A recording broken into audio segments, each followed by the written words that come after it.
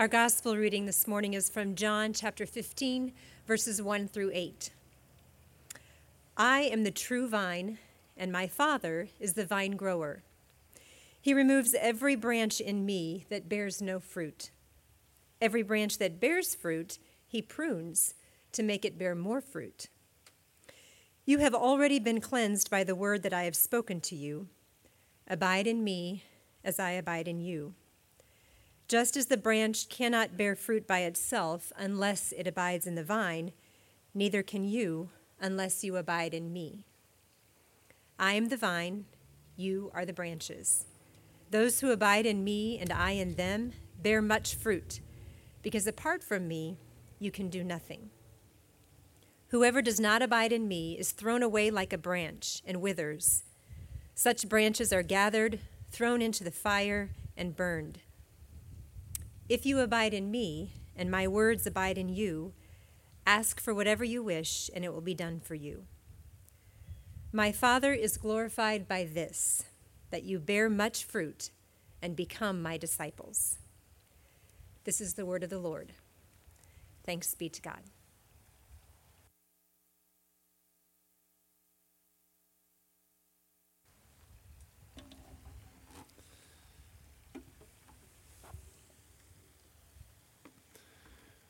Well, she was always, like many of us, tempted to stay in bed on cold mornings.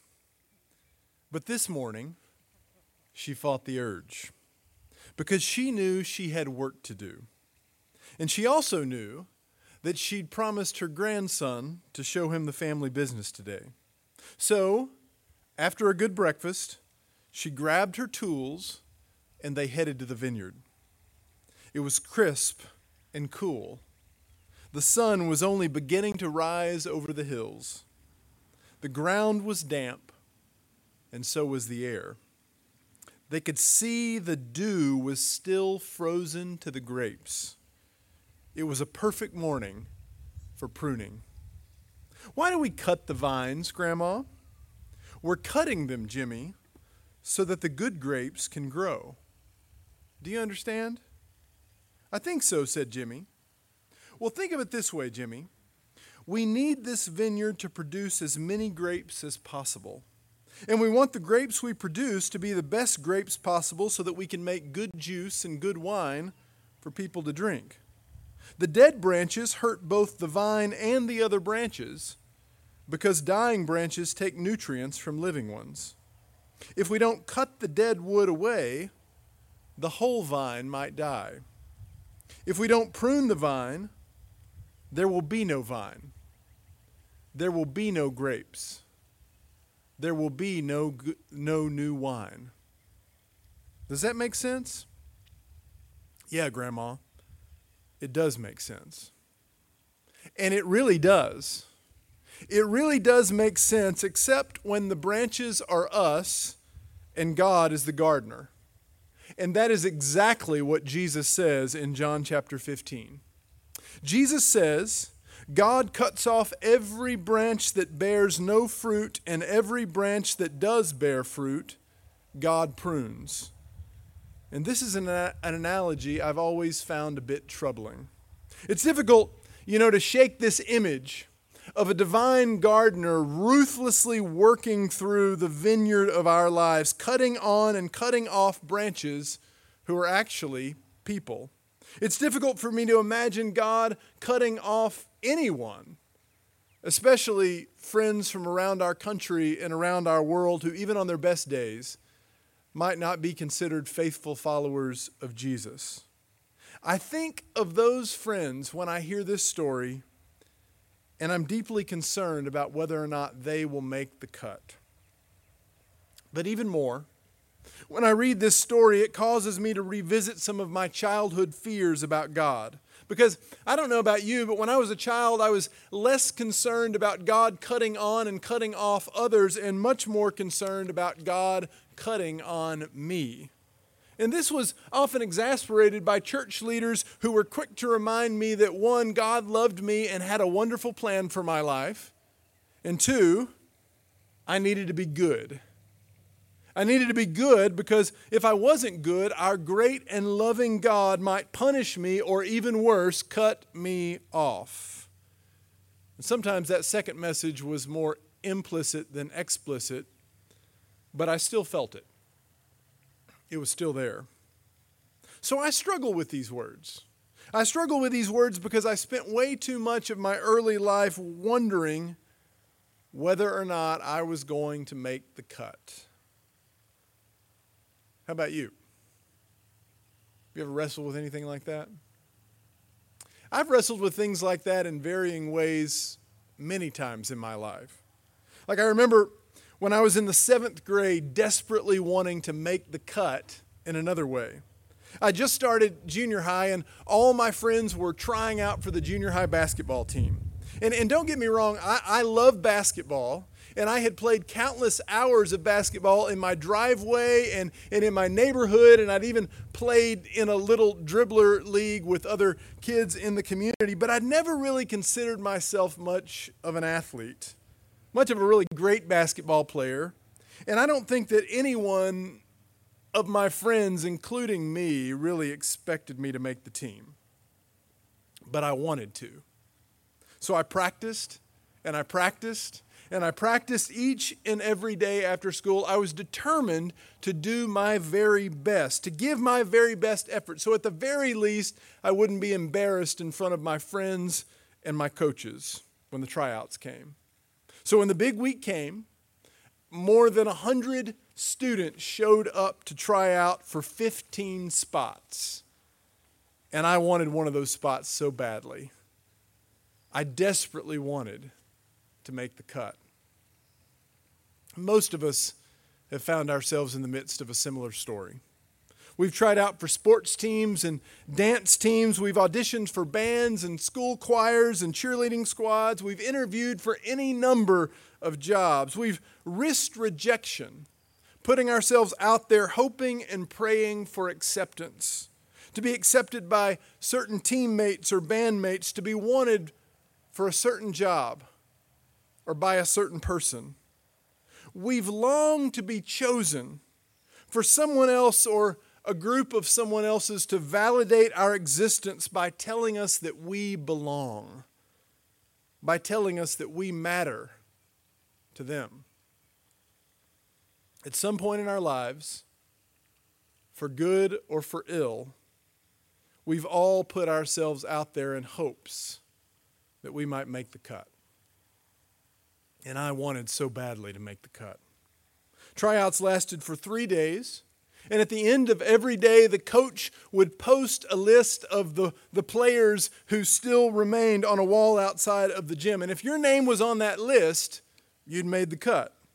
So every day I would gather after school around other friends, peeking over their shoulders, looking at the list, trying to find my name. And each and every day what I found was that my name remained.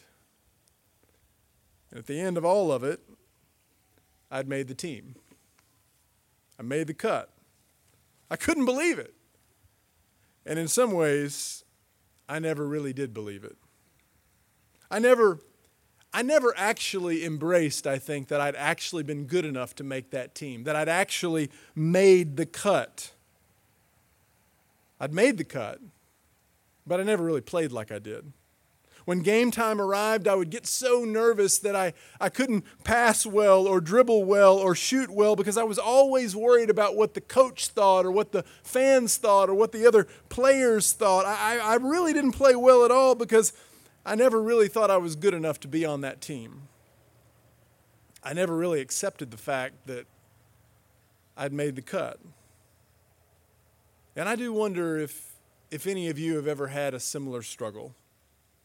If any of you have ever struggled to believe that you were really enough for your family, enough for your friends, enough for your job or your spouse or your church. I wonder if any of you have ever struggled deep down with whether or not you were really enough for God. When you read verses about God cutting some and pruning others, do you struggle? And not just about others, but in spite of all you've been told about the love of our gracious God, do you ever wonder, will I make the cut? I wonder if the disciples ever wondered about this. If they ever wrestled with whether or not they had made the cut. I wonder if when Jesus was telling them about a holy gardener who was cutting and pruning the vineyard of humanity, if any of them wondered if they would indeed make the cut. Surely they did. But if they had wondered, they didn't have to wonder for long. Because Jesus told them that some would be cut and others would be pruned. And then in verse 3, he leaned in and shared with them a secret that I have often missed. You have already been pruned, he said. You have already been made clean by the word that I have spoken to you. So that if they were wondering, they didn't have to wonder anymore. If they had been afraid, they now knew they had nothing to fear because Jesus leaned in and let them know that they had already made the cut. And I'd like to think that Jesus wasn't just speaking to them.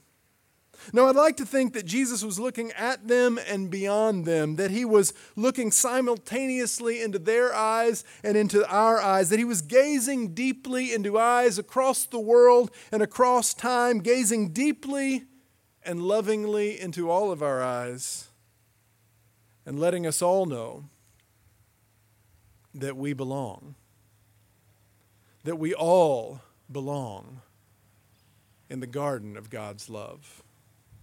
I'd like to think that these words are living words, and that the living words of Christ are coming to us right now this morning across time and space so that every person who has ever struggled to believe we belong might hear the risen Christ saying to them this morning, beloved, whether you believe it or not, you belong. You've already made the cut. And of course, ironically, the ones of us who need to hear these words the most this morning are probably also the ones who have the most trouble believing them. And there are others of us who have no trouble believing them because we're certain that we are loved. We're confident that our faith in Christ is enough. We are certain that in Christ we will never be cut on or cut off. And ironically, that is also only partly true. Because making the cut doesn't mean there won't be cutting. No, actually, it means there will be. The path to becoming our best selves, we know, is often paved with struggle and discipline and sacrifice. It's often difficult to see that kind of character formed in us. This is something, by the way, also that every good mentor knows full well. Every great mentor knows that the path to struggle requires sacrifice and discipline and hard work, this kind of shaping, including but not limited to one of the greatest cinematic mentors of all time. And this one is for Emmett Drumgoole, who I found out at some point over the past year is actually a state champion in karate, right? Something you may not have known about Emmett. And I think there was also some connection to the Karate Kid, right? Yeah. So, one of the greatest cinematic mentors of all time, Mr. Miyagi. Right? Now, some of you I'm taking for granted that many of you know about Karate Kid. Karate Kid's getting some renewed attention these days, mostly because of the very soap opera-y Netflix Karate Kid sequel, Cobra Kai, which is sometimes so bad it's good. Mainly because of the 80s nostalgia, but it's not the original. And mostly it's not the original because there's no Mr. Miyagi. That's right. So we'll go back to the original. And for those of you who haven't seen the original, here's a little background. Daniel LaRusso, a.k.a. Danielson, was the new kid in town. and was constantly being picked on by an evil teenage gang of karate bullies known as the Cobra Kai. Mr. Miyagi was a handyman in his building, a Japanese handyman from Okinawa who was pretty good at karate. And because of that, Daniel-san asked him if he would teach him karate so that he could defend himself against the evil Cobra Kai. Mr. Miyagi agreed to the training with a tournament in view, and the training began. First, Daniel washed and waxed about 50 of Mr. Miyagi's cars. Wax on, wax off, remember? Then he painted Mr. Miyagi's house. Then Mr. Miyagi had Daniel paint his rather large fence. Then he finally capped off his training by having him sand his incredibly large back deck. And you don't have to see the movie to know that Daniel-san wasn't very happy with this training. What on earth, after all, could sanding floors, painting houses, waxing cars, and painting fences have to do with learning karate? It seemed like Mr. Miyagi had just been using him. So Daniel got fed up, and then he blew up. He threw down his tools. He screamed at Mr. Miyagi, and he began to walk home. But before he could get away, Mr. Miyagi stopped him. Daniel-san, he said, show me paint the fence. Show me paint the house. Show me wax on, wax off. Show me sand the deck. And until that moment, none of it had made any sense. But it made sense now. Mr. Miyagi had been building Daniel's will, his muscle, and his muscle memory through pain and sweat and the agony of hard work. Mr. Miyagi had been forming Daniel's heart, his strength, and his character so that Daniel-san was now only about one crane kick away from a karate championship, and he didn't know it. All he knew was that his training had been hard, and it hadn't made any sense.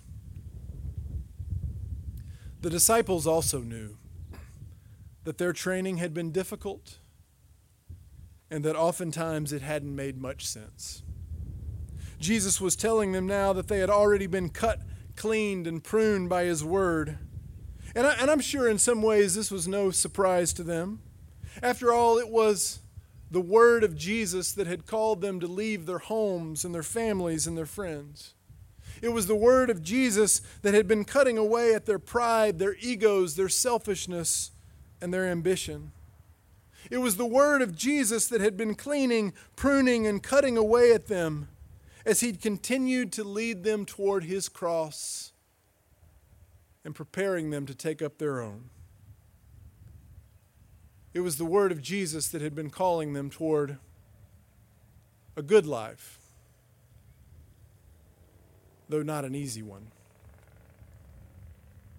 Grandma, Jimmy asked, how will these scarred up branches make it through the winter? Won't cutting them kill them? No, Jimmy. Cutting them won't kill them. Now, I know it seems strange, but it's actually because we're cutting them that they will live. But not all of them, Grandma. Some of these branches will die. You're right, Jimmy. Some of them will. In fact, the ones we're cutting off right now are already dead. But Jimmy, here's the thing. Even those branches, the ones that are falling to the ground, when they fall, they become part of the soil, part of the life of this vineyard. Because see, Jimmy, in this soil, in this vineyard, even those branches have a future. Well, at the end of the day, Jimmy knew he still had a lot to learn about the family business. But he had learned one thing that day he was sure he wouldn't forget. He knew his family's vineyard was in good hands. that through summer and winter, springtime and harvest, Jimmy knew their vineyard was being watched over by a skilled and loving gardener. And he knew that while she was watching, she was also cutting. Cutting so that branches might remain. Cutting so that the best grapes might grow.